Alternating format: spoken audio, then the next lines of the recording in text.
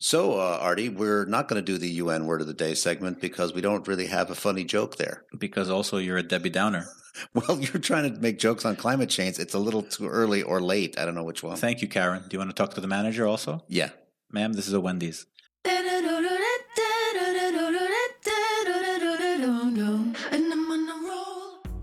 I'm Rob. And I'm Artie. And welcome to Tradesplaining, a podcast featuring two guys talking about trade, politics, and expat life. On today's episode, we'll update you on inflation. Is it a thing? We'll find out. Tech in China, COVID, and corporations. And later we'll talk with Algina about how the business of customs has changed over his long career, whether our new ambitions for trade agreements make any sense on the ground. And of course, we'll get those helpful tips you've been looking for smuggling. Coconuts. And as always, we'll have the usual listener feedback and news roundup. So without further ado, let's get into it. We're not doing that anymore. We're not saying that. I just said it. Listener feedback said don't say it. It can't be unsaid. So hold on to your hats, folks. Who wears hats? Segment. Who wears hats? New segment.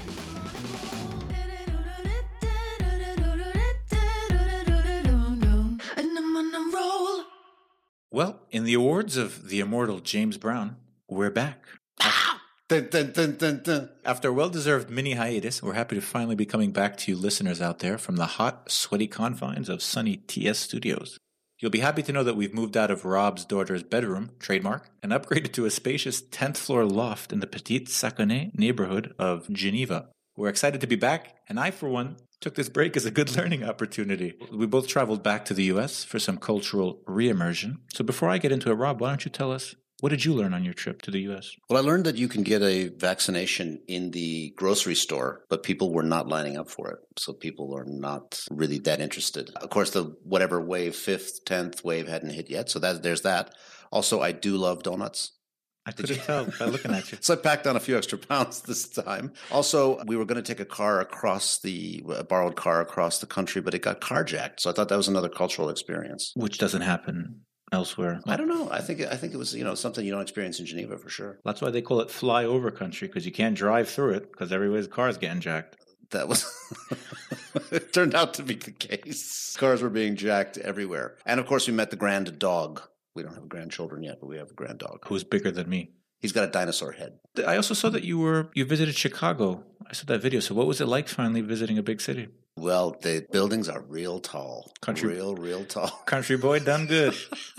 Taking pictures on the L train of being on the L train. Look, Chicago's fine, but we also visited Champaign, Illinois, where they manufacture Kraft macaroni and cheese, one of the jewels of U.S. cuisine. So what did you learn, Artie?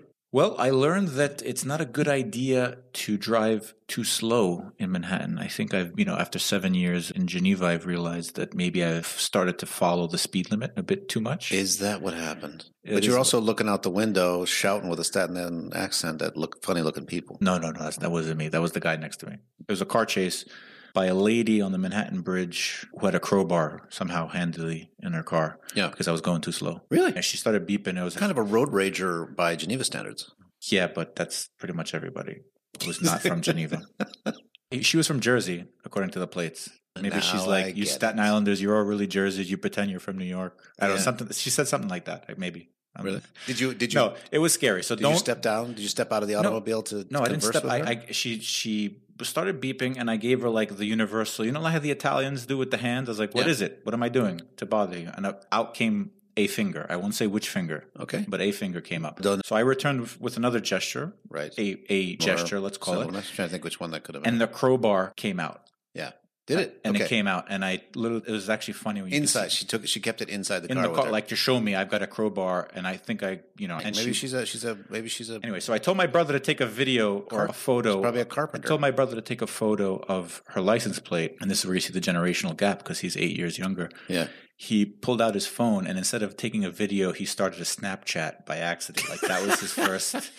So after this whole thing, I mean, what are you going to do with this? Is after this car chase, perfect material. After this car chase on the Manhattan Bridge ended, and our adrenaline stopped. I said, "Okay, what was her license plate number?" He said, "Oh, I didn't take I Snapchatted it." And apparently on Snapchat, it just disappears. Anyway, so that's what I learned. I learned don't drive slowly. In New York City. Don't follow the speed limit. That's a weird thing for you to have to learn. The hard way. And because women will come after you. With crowbars. That is a new lesson. But not all. That is a new lesson. That's a 2021 kind of lesson. Good for her. Don't crowbar me, bro. No, good for her. Yeah. And she's breaking that barrier. You can also be a road raging ass and be a woman. So that's what I learned. Also, I learned that Mackenzie Scott, the lady formerly known as Jeff Bezos' wife, is just giving money away like it's free candy. $4 billion at a time? Yeah, a lot of billion at a time, basically. She's become the biggest philanthropist in the world, and she actually puts her money where her mouth is, meaning out of her pocket. She doesn't put her money in a fund to then maybe one day give it away, but also get a tax write-off. She's actually just giving it away. None of it has come to trade directed at me? I mean, you sound kind of guilty. I guess that was going to be my next, is the Tradesplaining Foundation on that big list? Because I know a lot of people were surprised. They're like, what? I just got $100 million. It's a secret list, so we won't know until we actually receive a big chunk of cash to expand. Do you think she knows where to find us? Do we need to send an email or an app? That's right. If you are listening, we'll mention this again a few times throughout, Mackenzie. Used to be we would say, Jeff, please sponsor this segment. Not anymore. This is now a not-for-profit venture. It is actually a not-for-profit. It is. It's no profit. There's no profit here, Mackenzie. Yeah, we're profiting with kindness. Expanding people's minds. Our own minds. So she can find us at trade.splaining@gmail.com. Yes. And also on Twitter, Instagram, and the other things. But before we talk about that, let's just jump into episode 22. Yes. Which listeners will be happy to know is the atomic number of titanium. Wow. Also what my watch is made of. It's also the age that Rob realized he would finally get a job. So he went to graduate school just to put it off that bit longer. And I guess it's also your next birthday. So you're going to turn 22 pretty soon now here. In my head. It's always my 22nd birthday. So we'll start off with everyone's favorite. Most of our listeners will know. If you're a new listener, we start this off with our listener feedback segment where listeners will write us in words of wisdom. If they're listening. Yeah. Most of them are listening, I imagine. Why don't you start us off, Rob? Because I know you're just raring to go. We did see one of our old friends, Raymond, who actually has appeared in the podcast. He said he's still not listened to it after 22 episodes. We were kind of pulling for him, maybe having listened to it at least once. So that's kind of like a feedback of a non-listener. At least he's honest, but he's expecting us to do this in Swiss German, which is not happening. Probably. I think you just put Uli on the end of it. It's trade-splaining Uli. Then I met two people who said they had been listening but had missed a few episodes, and I'm doing air quotes around that. Does that mean maybe they listened for 5 minutes one time and gave up? I'm not sure exactly how to interpret. They knew we had a podcast, put it that way. I guess that's better than nothing. Better than nothing is exactly how I would describe that. We should also mention, actually, on a positive front, we had Eric Schmidt from Australia told us that he recently found our podcast after an episode we did with the trade guys from CSIS. And he said he really enjoyed it and found it very entertaining to listen to. Especially all the kebab talk had him missing his life back in Europe. He just wanted to point out one thing that we mentioned, that Australia is pursuing the FTAs with the US and UK, but Australia had an FTA, in fact, with the US since 2005. I'd like to point out that was actually just Rob misspeaking. So he did not mean to say that the FTA with the US was being negotiated. He must have meant the EU. We've gone back and confirmed the script didn't appear in the script. Or the script was perhaps... No, Rob, now you're just... corrected later. You're gaslighting me. In the recording, I got it wrong, but the script was correct. But it's okay. It's the spirit of the message you wanted to send. Equipment. It's recording equipment. It's garbled. You know who blames their recording equipment? A bad podcaster. Anyway, one listener also wrote us that it was a great pleasure listening to our most recent podcast episode. Commented on the great analysis and discussions about international affairs and economic development, mixed with that witty sense of humor with my partner. He was writing this to me, so he meant you, Rob. He didn't say the old guy this time. Oh, that's excellent. And what, the person was applying for a job? No, he was just writing a nice email to me. Fantastic. So we should be happy about that. We're very happy. You're no longer the old guy. I don't know. I don't think he can absolve me of that. Well then, let's just jump right into this episode's news roundup, or what longtime listeners know we like to call the what went wrong the past 2 months that Tradesplaining was not recording. Yes, and we're going to start off with something that we almost pounded into the ground. This is the concept of inflation. So we have new news on that. Is inflation a thing or is it not a thing? Well, listeners will be happy to know that I won't make any mention of upward or downward inflationary pressures on this episode, so you're welcome. You're never going to get hired by the Fed. It's over. No, but anyway, the reopening of this global economy has led to a surge in demand for all types of commodities, something we've talked a lot about, particularly from China, and this has had further knock-on effects on the price of containers that carry them. So we've talked to Jan John Hoffman in the past, and this has been a recurring theme. So the FAO has put out lots of reports on this, saying that the price of global food imports will go up significantly this year. At the same time, though, they came out with, I guess this is good news, they came out with a report in July saying that global food prices declined. So go figure. Yeah, so I think finally that upward pressure on food prices. You said it. You did it. It's now been relieved. Okay, thank you. Thank you for that relief. What's a relief? You not... So it's transitory. Segment. It is transitory. So altogether, this did not paint a good picture for consumers. So we'll see if that July food decline holds. But one group who has been gaining are trading firms. These are firms that historically have sourced, stored, and shipped food goods and foodstuffs, and who have these transport and storage logistics networks and data and relationships needed to control the supply and demand of specific commodities. And so even up until recently, these companies were not doing actually that great up until COVID hit. And the increase in volatility between supply and demand, coupled with climate change, has sort of been a boon to them because these are companies that feed off of that mismatches between supply and demand. So not only have they been doing incredibly well the past year, they've begun investing in things like food additive products and things like this, which go into the products that they have traditionally been selling. And this is sort of increasing their ability to offset these off-cycle supply and demand fluctuations, which we're seeing become a bigger and bigger part of trade and international commerce. So increased rainfall in Switzerland, for example, the past 2 months has led to people already predicting that 2021 will be a really bad year for wine, for example. So this is something that we're really upset about. Something every year is a bad year for Swiss wine, but I don't agree. But some do say that. If you're French. So again, this is just a further example and really highlights how this combination of climate change and the impacts of COVID, so which we've talked about intermittently throughout the podcast since it began, has really altered the flow of trade and commerce patterns. And it's probably will make it permanent for the foreseeable future, at least. These big companies with deep pockets who have all the logistics you described, they are good at managing volatility. They're good at profiting off of it as well. Profiting off of it, seeing it. I mean, in a way, they also there's a market reason they exist in order to close gaps in the market. So Exactly. They have supply when you have demand, but they also have the money.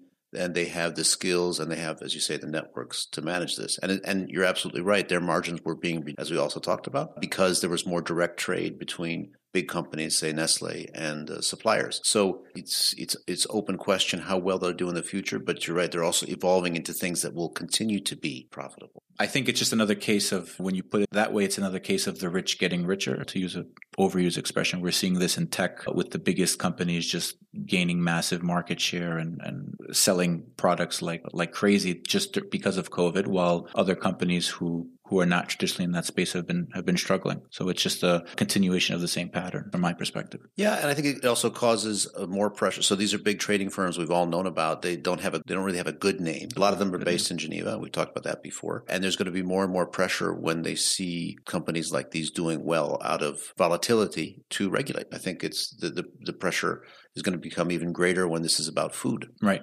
No, that's a truly important point. So it'll be interesting to see how this unfolds over the next 12 to 18 months. So you mentioned climate and its effect on these commodity trading firms. There's another industry that's also having a good year, bad year. That's Goodyear tires, but we're not talking about them. There's another set of companies that's actually suffering due to climate. Tell me about that. And everybody will be really sad to hear that that's insurance companies. Insurance. So they are not doing well. 2021 is now officially the worst start to a year for natural disaster claims in over a decade. So a combination of wildfires, winter storms in the U.S., tornadoes in Europe. Yes, you read that right. And obviously most recently flooding that we've seen in Central Europe has helped deal an estimated $40 billion with a B of blow to global insurers in the first half of 2021. So Swiss Re, a reinsurance group, have said that extreme weather caused by climate change in these disaster-prone areas has just driven up the risk of insurance claims much, much higher and increased the chance of losses. They also go on to say that the rising costs reflect sort of an increased threat to the insurance sector as extreme weather combines with this population growth that they talked about. They do say that they have enough in the kitty from soaking us for the past forever to last into the next 10 to 20 years. But that depends on if things don't get worse. Yeah. I think the thing that we have to say here is that insurance companies in some ways and the way insurance companies are regulated can even make things worse. For instance, in the U.S., you can get insurance because of government subsidies to build near water and to rebuild near water. And Staten Island It's an island. would be one of these places. I'm sorry, Long Island. No man is a Staten Island. So I think the way insurance is regulated and the way insurance works could help either make us more adapted to climate change or less so. And right now, a lot of insurance is being paid out for massive disasters. And is it just going to be paid out to rebuild the same way? That's the question we have to ask ourselves. Often it is. I think we will see a change in how they administer the payouts. So you can only build back better, for example. You actually have to build back better, I should put it. Right? Literally. Build back better and more ecological. Or differently, or somewhere else. Yeah, just don't buy near the beach, as Marie Owens Thompson once told us. Yeah, exactly. That's beachfront property is not the thing. And I guess we should mention, since we're talking about insurance and climate, that the biggest story in trade we're not talking about is climate. And the UN climate report for 21 came out, and it says something the UN doesn't say very often. It uses the word unequivocal. We never say that in the UN. I was shocked, really shocked. I'm unequivocally shocked at that. So apparently humans are having a big effect on climate. Who knew? And they're saying every region's affected, and there's going to be concurrent and multiple changes in climatic impact drivers. What that means is everything's going to go wrong at once. And we see that. We see this in some places. I mean, if you watch the Weather Channel, and people are doing this in the U.S., so you see the Weather Channel, it's terrifying. I'm only laughing to stop from crying at this point. So, I mean, obviously everything in trade that we now know is going to be scrambled in some ways. So we're going to see even polar ice caps melt. You're going to have a new trade route. We see, of course, seasonal crops are going to change seasons, and it's going to change who can win in the market at different times. And this will have a huge effect, of course, on commercial dynamics. So if you get this right, until the world actually ends, you're going to be able to make some big money. And I think companies right now are thinking about how to do that. And I guess transportation companies, we'll talk to a guy from Maersk in the coming weeks, are actually thinking a lot about how this is going to affect their business. Yeah, I guess Waterworld was historical. Or future. Yeah, was it the biggest flop? Je suis Kevin Costner. We were all Kevin Costners swimming to Mount Everest. So we're talking about disruptions and volatility in the market.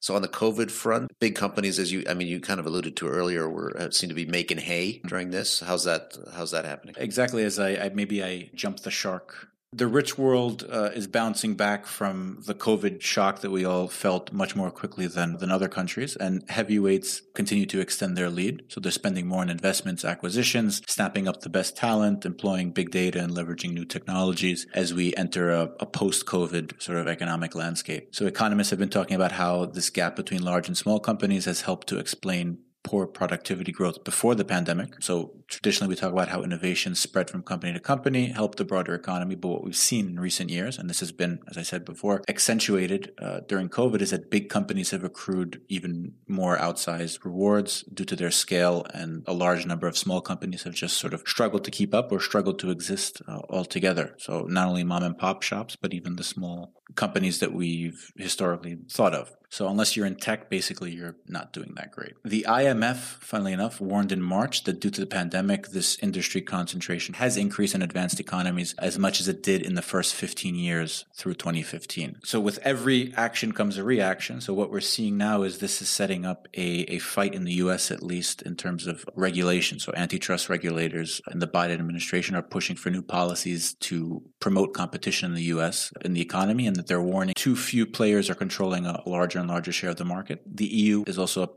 a big antitrust regulator in their own right, and they're reevaluating how to implement policies in the digital economy. Something else we'll talk about later on is how China has now jumped into this in different and unique ways to them. Yeah, I think you're right. And people have been saying over and over again, even over these past 15 years, that concentration in the U.S. industry has been going up. Even we've mentioned it. And the returns to capital have gone up. The level of contestability of different markets, so can somebody get in there, has gone down. And yet U.S. competition regulators have done very little. So they've done almost literally nothing. I think if you look at it from a economy-wide level, of course they've done different things here and there. So the antitrust was basically put on a shelf. But Ayn Rand said government is bad. At least in that concentration good. In that novel she wrote. once. Well, in fact, we know that if you've ever been Bork, that it was Bork and those guys who Escalating Then they came up quickly. with this concept of contestability. So they say even if there's only two companies in a given market, what's the possibility and what's the ease of somebody else getting into the market? And if they determined that it was easy to get into the market, they would take no action. And this basically set back or froze antitrust regulation for quite a long time. So you remember they used to break up the Bell system and so on, IBM as well. Now we're in a situation where they're waking up again and they're saying, I actually just read about that in a book growing up because my entire life has been the opposite. you don't even know how to dial a phone. You don't even know how to dial a phone. Being borked is just commonplace. A confirmation hearing. Yeah, that's called yeah, it's called just living. So I think you're right, and I think that let's see what happens in the U.S. I think it's we can jump right to the discussion of China because the same thing's happening. So in a way, they followed the same model the U.S. had done. They allowed quite a lot of leeway for big companies to develop.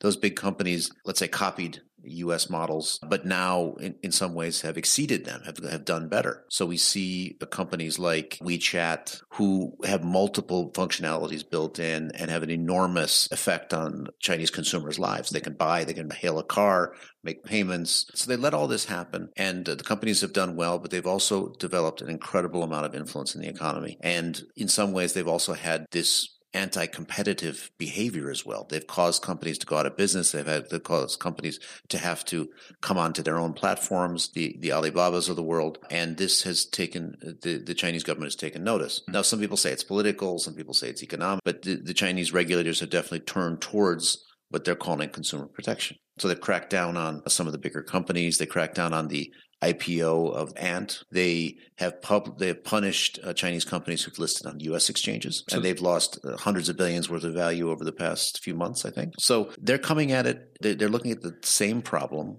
and coming at it from a slightly different, perhaps tougher, and certainly more rapid reaction. And antitrust takes forever in the U.S. It's a legal process and so on. The Chinese, of course, have a different system, but in many ways, I think they're dealing very much the same set of dynamics. Right, but I think the counterpoint to that, the people who say that there are ulterior motives behind this, that it's not only about competition policy. In many ways, I find it quite persuasive. The one thing most of these companies have in common, if you're talking about Jack Ma, is that they went awry of the government itself, if you will, to use the term more broadly. So this is in a way getting them in line and not acting too American, right? Where Elon Musk can just tweet away endlessly and without repercussion. Manipulate stock value, for instance. Yeah. And the SEC is just out golfing or gone fishing. We'll see. Actually, they actually have open investigation, but that's for another episode. So again, like most things on this podcast, I tend to fall somewhere in the middle. I don't think that it's as bad as people have pointed out, but I also don't think it's as egalitarian or... Yeah, I mean, so there's some political motive, but there's also a real economic issue there. And so it's hurting the behavior of these companies in the U.S. arguably is hurting consumers, and arguably they're getting outsized profits. They're getting rents out of it. It's the same in China. So if we say, well, they're authoritarians and we're not, let's say they're dealing with the same dynamic. And you read articles over and over again to say China's much less monolithic than you think. There's a lot of dynamics within the party and so on. So I think what it tells us is that this is an issue that's serious, and it's an issue that's facing economies all across. And the Europeans would be facing it if they had any tech companies. Nokia? Hey, Spotify is Finnish. Get your hands off my Spotify. No, they're fine. They're not finished yet. So we talked about the effects of climate. We talked about antitrust situations. We talk about the rich getting richer. This all speaks to the possibility of regulation and the possibility of doing better in value chains. So I think that consumers want it. The Europeans are pushing for it. And we've got another example here where even in countries where they manufacture goods, in this case, Cambodia, they're also pushing to get buying companies to do the right thing. So in this case, in the pandemic, many of the brands that you love, when they cut their contracts, the Cambodian companies that were working for them fired a lot of people or furloughed a lot of people and didn't government mandated compensation. And the Cambodian government said, that's okay, you don't have to because you're facing difficult economic situation. And this group of unions and companies and institutions that work with them said the amount of compensation not paid is in the hundreds of millions, $390, $400 million. So they're asking these brands to pay out. And they're saying, go beyond just the manufacturer, the company that's sitting in Cambodia. We actually are reaching out to you, H&M, you, Adidas, you, Gap, to say you're responsible for what's happening here. You can't be at arm's length. Now, of course, the companies say, well, they did what they could to mitigate. They said it's not their fault. But these are people in Cambodia asking major brands to enforce Cambodian labor law effectively, because all of these compensations are in law and should have been paid by the Cambodian companies. I think it's an interesting test case to see whether this kind of pressure can actually produce payout. And it would be a massive transfer. $400 million would be very, very significant. Also, it's an interesting test of who has precedence. Are Cambodian companies within their right to extract these types of concessions from companies that they supply? I don't hold out too much hope. I mean, if you put a gun to my head, I would say that they will just say but force majeure or but COVID. I think legally they have no leg to stand on at all. It's simply pressure on the companies to do the right thing. Right. And contractually, they're not required to. If they're going to put pressure on anybody, it would be on the Cambodian subcontracting companies themselves, and that's probably blood from a stone.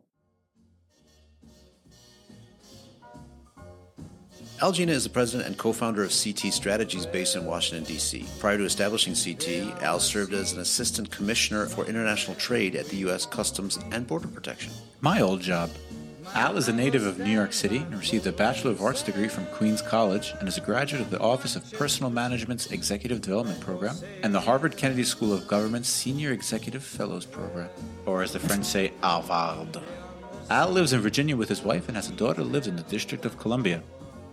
All right, Al, thanks for joining us. Let's just jump into the first question. And so you've been doing this for quite a long time. And what do you think, in your opinion, has changed most in customs or border protection, generally speaking, since when you first started out, apart from the staple pulling apart? So it's an interesting question, actually, because it's unique to the U.S. and some other countries. It was mostly revenue focused. The enforcement side was primarily narcotic interdiction. Well, you fast forward and you go beyond the 9/11, which completely transformed the agency into a focus of anti-terrorism, stopping the terrorists, stopping the weapon of mass effect. And then also this whole evolution of e-commerce also has gone from just simply examining shipments. You now went to the just-in-time delivery. I was just listening to a symposium this morning by CBP, and the volume of small packages is just overwhelming the agency right now. And a whole new way of doing business has to be rethought in order to keep up with the way people want their good. They want it yesterday. That's just the way it's going to be going forward. One of the things maybe that's changed or changing, or at least we're reading more about, is how the U.S. and other countries are starting to think more about enforcement of trade restrictions. So we hear about like withhold release orders, stopping products manufactured using forced labor. We hear even Congress is appropriating more money for customs enforcement. So do you think there's a real change coming with that? Is that kind of the future for? Well, I think customs in the United States, absolutely. And that change came in February of 2016 when the Trade Facilitation, Trade Enforcement Act was put in place. So when you had the Legacy Customs Service, and in March of 2003, when the United States created the Department of Homeland Security, and customs now became Customs and Border Protection. Well, up to that point, so you say for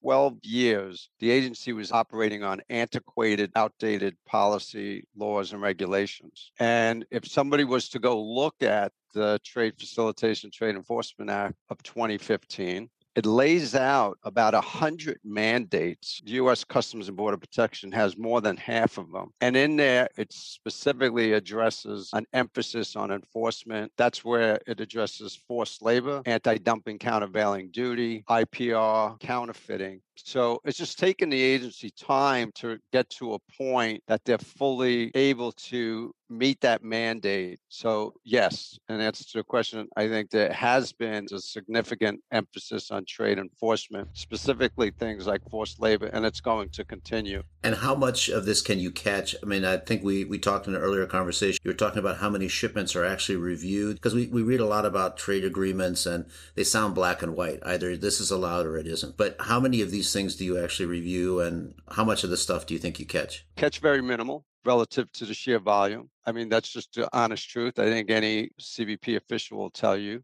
The Office of National Drug Control Policy says we maybe interdict 15% of the drugs that are being imported into the U.S. illegally.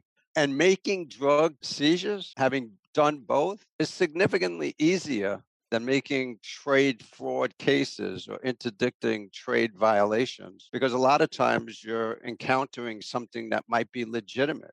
but you have no idea if it was made by forced labor. But what you're looking at is something that's manufactured almost identical now with the advent of computerization. Years ago, you could tell the stitching was off, the zipper was off, but now can you really tell when you're examining it in the field that it's the material that's a cheaper quality, but because it was made by a computer generated machine, it still has that same exact logo branding image. So it is pretty complex and it is very challenging. So you identify these, is there other guys somewhere who are doing this on a basis of intelligence? Or is it because somebody brings a complaint, or how would I know if a product is made with forced labor or not? Obviously, as you say, you can't tell from a physical inspection. One of the reasons I'm asking is it's not because I want to get some products in under the wire, but it's also because we see trade agreements now that might even be more ambitious in a way. So they might say they want to allow like a sustainably produced product. And we saw this in an agreement between European countries and Indonesia, for instance. We want a sustainable palm oil versus a not sustainable palm oil to get a different tariff rate. And the complexity for the U.S., I guess, is already high. But then if you think smaller countries trying to do this through trade agreements, I wonder if that's too challenging. Or what kind of level of ambition is even practical? In the United States, the U.S. will negotiate all trade agreements. And then we always raise our concern is how do you enforce that trade agreement? So how are you going to determine that when it's being inspected as it's being imported into the U.S.? Trying to enforce whether peanuts are actually originating from one country or another country. So there's this kind of trade-off between what might be a level of ambition of a negotiator and what might be really possible to enforce. And then you guys have to then look at paperwork also and say, is the paperwork right or not? And trust that. Yeah, the language becomes a little more challenging and difficult when the due date is coming up. Let's say the president agreed or somebody made a statement that this trade agreement will be done by such and such a date. And so up front, early on, there's a lot of negotiations. They're including the Customs Service, or in this case, Customs Border Protection. Are you good with this language? Are you good with that language? Is this feasible? And then all of a sudden, there's 1 week to get everything done. And it should really take several more months. And then all of a sudden you live with certain language that we're back at the agency saying, who agreed to this? And how are we supposed to do this now? But now it's already been signed. So I think that's a good segue into the next question that touches on technology. So how do you think, in your opinion, technology has been shaping the business that you're in? We hear a lot about borderless borders, quote unquote, in the case of North Ireland and Brexit being mentioned. Do you think that those are closer to reality in our near future? And is that something that should be welcomed? You're talking about opening packages one at a time, and just the sheer number of packages that we're getting, probably culpable for that, some of that myself with the Amazon Prime deliveries. But do you think technology helps or should help? I think technology is an absolute must. I mean, I'm going to date myself, but back in the early 80s,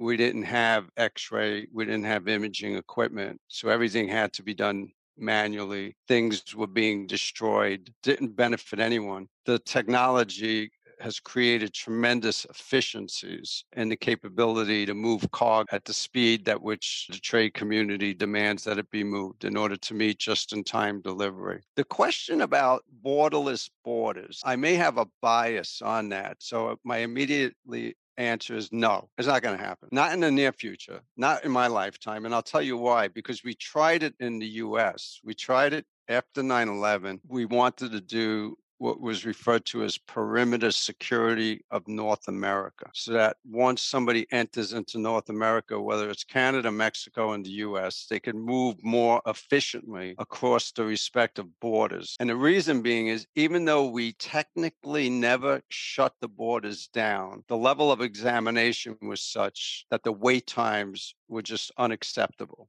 But what we quickly realized, you have to harmonize your immigration laws so that is the U.S. comfortable with whatever individuals Canada or Mexico are allowing into their borders, because then they're going to walk freely across the southern or the northern border. Harmonization of environmental protection requirements, Department of Transportation requirements, and the list of agencies go on. And my only knowledge about the challenges in the European Union is when we used to deal with them. A lot of times they would say publicly, oh yeah, we're all one European community. But then when we dealt with the countries separately, they're like, no, this issue of terrorism or this issue is they used to use the word competency. So it's our competency and it addresses national security. So we don't have to adhere to the European Union. We have the unilateral authority to do what's best in our country. I don't think it's going to get resolved very easily, especially with things like pandemic and refugees and migrations. If you can't get complete and total agreement amongst the community that wants to have the borderless borders, it's going to be really hard. So we have to ask the e-commerce question. So you mentioned that you got these tons of packages moving around, which are small, and there's de minimis requirements. So a lot of them don't get checked. That's where you put things you want to hide, maybe, or things of high value. So should that worry us? Does it worry you, or is it basically just an evolution in the way the world works? Worry everyone, and I think it does worry Customs and Border Protection. They did a recent sampling of that environment. They went out and they sampled products in the e-commerce mail environment in the US, and they found a very double-digit level of counterfeit or some type of violation. So it's not as compliant as people had hoped for. Many of knew that there was going to be challenges in that environment because it's like in the tens of millions of packages every single day. But I think it goes back to the original question. Technology is going to have to be the answer. There's going to have to be technology with some type of machine learning or artificial intelligence that the big tech companies, we could send a rover to Mars and we could send pictures back from there. We should be able to figure out how to screen in some automated way these small packages and determine its contents without having to manually open them all. And so we're hopeful that the machine learning, artificial intelligence will assist with that. The other challenge, and people don't know it unless you're trying to combat smuggling or if you are a smuggler, but it's also an extremely efficient way to move your contraband from point A to point B. You could track it on your iPhone. You could track when it was delivered to sending it to. And I think we may have discussed previously, the bad actors, they do what are referred to as surveillance on patterns of life. So they know Al leaves his house every morning at 8 o'clock. He may live in an okay neighborhood where packages aren't stolen, so they are left on the front door. And they know that he or his wife don't come home till 5, so they have it delivered. And in the middle of the day, they're waiting for it and it gets delivered to my address because that's what they use. And if the shipment gets interdicted, well, somebody's going to come and want to investigate me, not them. But if it gets delivered, then they just take it off my stoop. And that's done. That's how the bad actors think. So trying to combat that, how to address that. I'm trying to think which bad actor. So in Geneva, I had a very small sized tennis outfit delivered to my address. I'm wondering which bad actor. I found it and nobody claimed it. And I'm wondering which bad actor was smuggling. Sounds like a personal issue. Are you dressing up in small tennis outfits? Michelle tells us to bring in relatable content. I wanted to bring my own life into this. That escalated quickly. Anyway, speaking of things that show up at your doorstep unannounced, Al, what is the weirdest thing that you've ever seen when stopping someone or something at the border? Probably the most ingenious. We'll go with that, ingenious, because as I was an inspector, so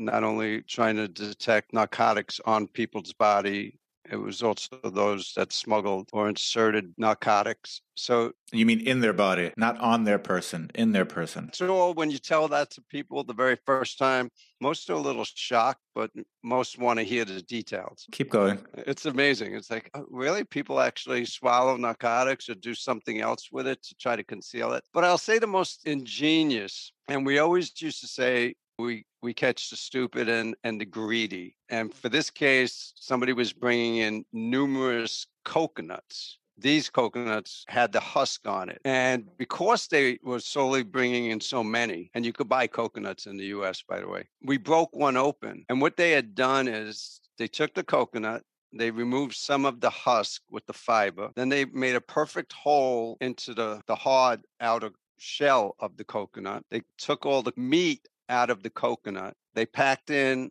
marijuana.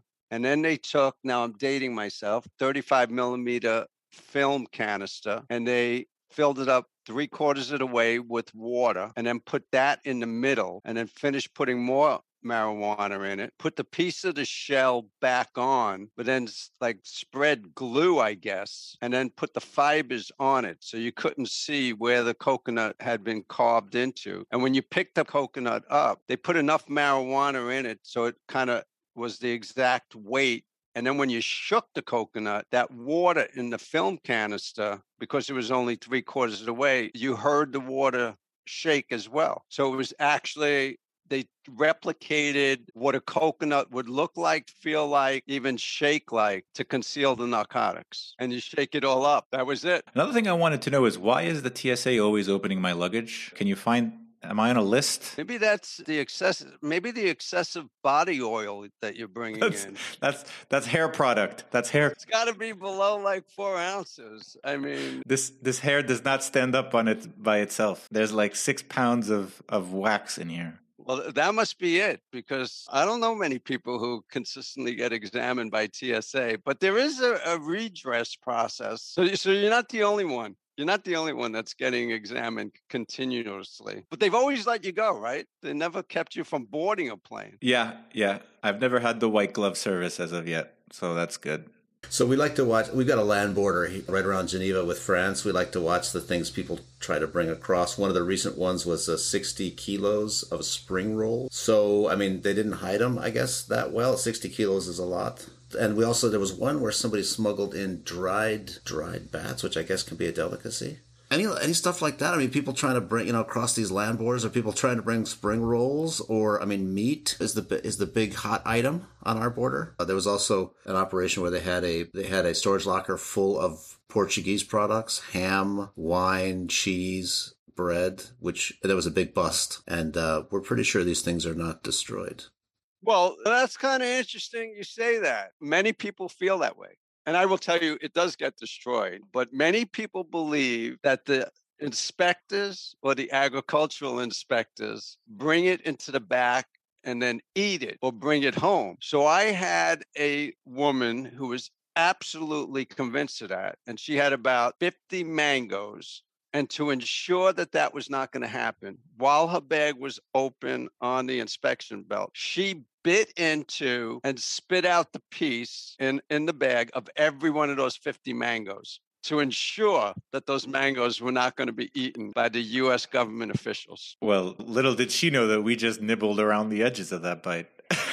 Exactly. So all this trade and technology is really leading up to this, and that is, listeners will know that you're from Queens, New York. So we're both native New Yorkers, despite what Rob says many times. So what I'd like to know is, how many times in your life have you been to Staten Island? And if so, why? Probably been more times to Staten Island than many, because I had an uncle who lived there. And now I'm really dating myself, because we had to get there over the ferry. The Verrazano Bridge had not been built yet. And Artie's saying, this guy is really old. He's a lot older than I thought he looked. And driving back and forth to New York, as we discussed earlier, to get off the Jersey Turnpike, to get to Queens or Brooklyn, you got to go through Staten Island. All roads lead to Staten Island. As our listeners know, Staten Island is the place where dreams go to die. Yes. I mean, actually, it is very residential. I won't say there's many industries there, so I don't think anybody's commuting into Staten Island to work. And it also sits right there off the water. You can also smuggle stuff since it is a coastal community. Coconuts, what have you. How would you characterize Staten Island? I mean, a lot of our listeners have not been, so would you say it's a nice place to visit? Staten Island is actually where all the cops and firemen and EMT workers in New York City are all located, actually. It just seems like. It's true. That's true. They all seem to gravitate towards there. I don't know if it was years ago. Maybe the cost of houses might have been a little less than right outside of Manhattan in Brooklyn or Queens. They're going to put a statue up of me on Staten Island for putting it on the map with this podcast. Is that where you were born and raised, on Staten Island? I was born and raised. So did I describe it accurately? Pretty good. You forgot all like the Goodfellas and the mob references. I think most people know that. Al, I think that about does it for our interview. We're really happy that you could take some time out to join us. I think it was a super interesting discussion, Mets references aside. I think I learned a lot. I'm sure Rob has been taking notes diligently on the coconut smuggling business. It's definitely good for people to know that customs and borders are not busting our chops for the fun of it. It is actually a job that is quite important and carries a lot of weight. Yes, no, absolutely. Thank you for the opportunity to spend this time with you.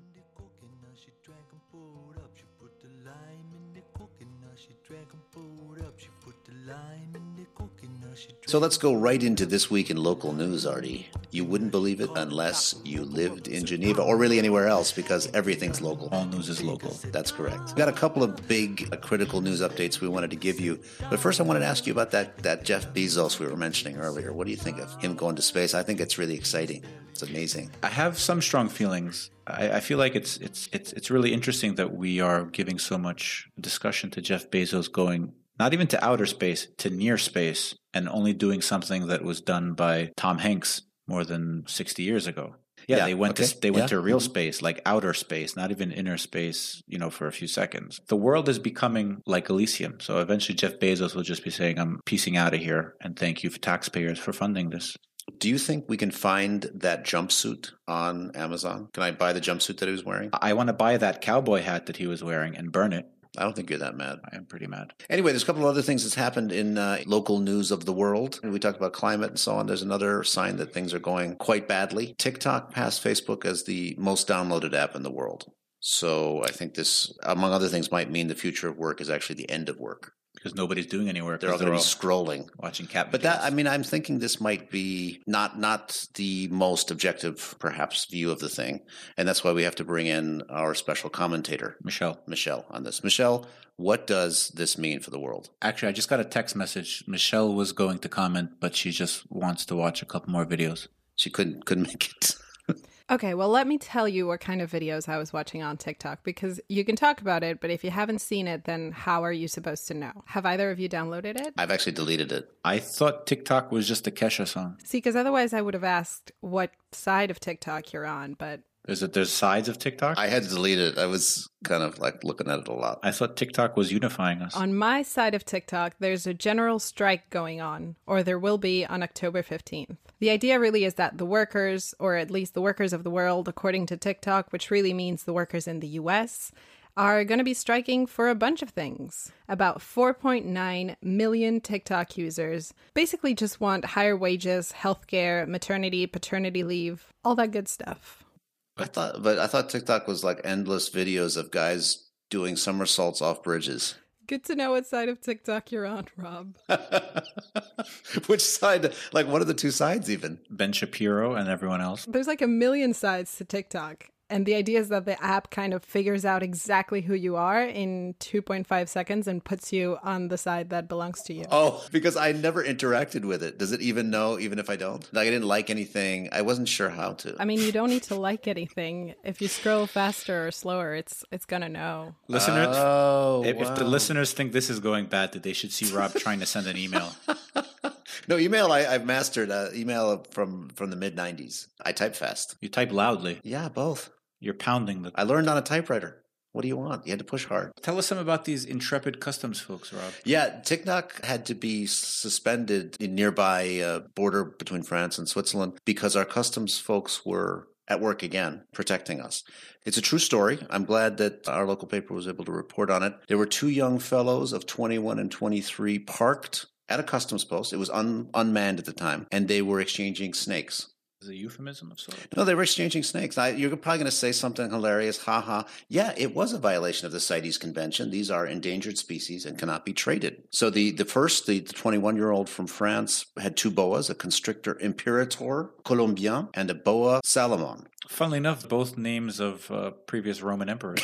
The second one had two boa constrictor imperators and two crawl K boas and even a royal python. Sounds like a slippery situation. So, in fact, they were of course apprehended. They were both sent to their respective sides of the border, the French and Swiss side, and both were ordered to keep their snakes at home pending a decision of the customs services.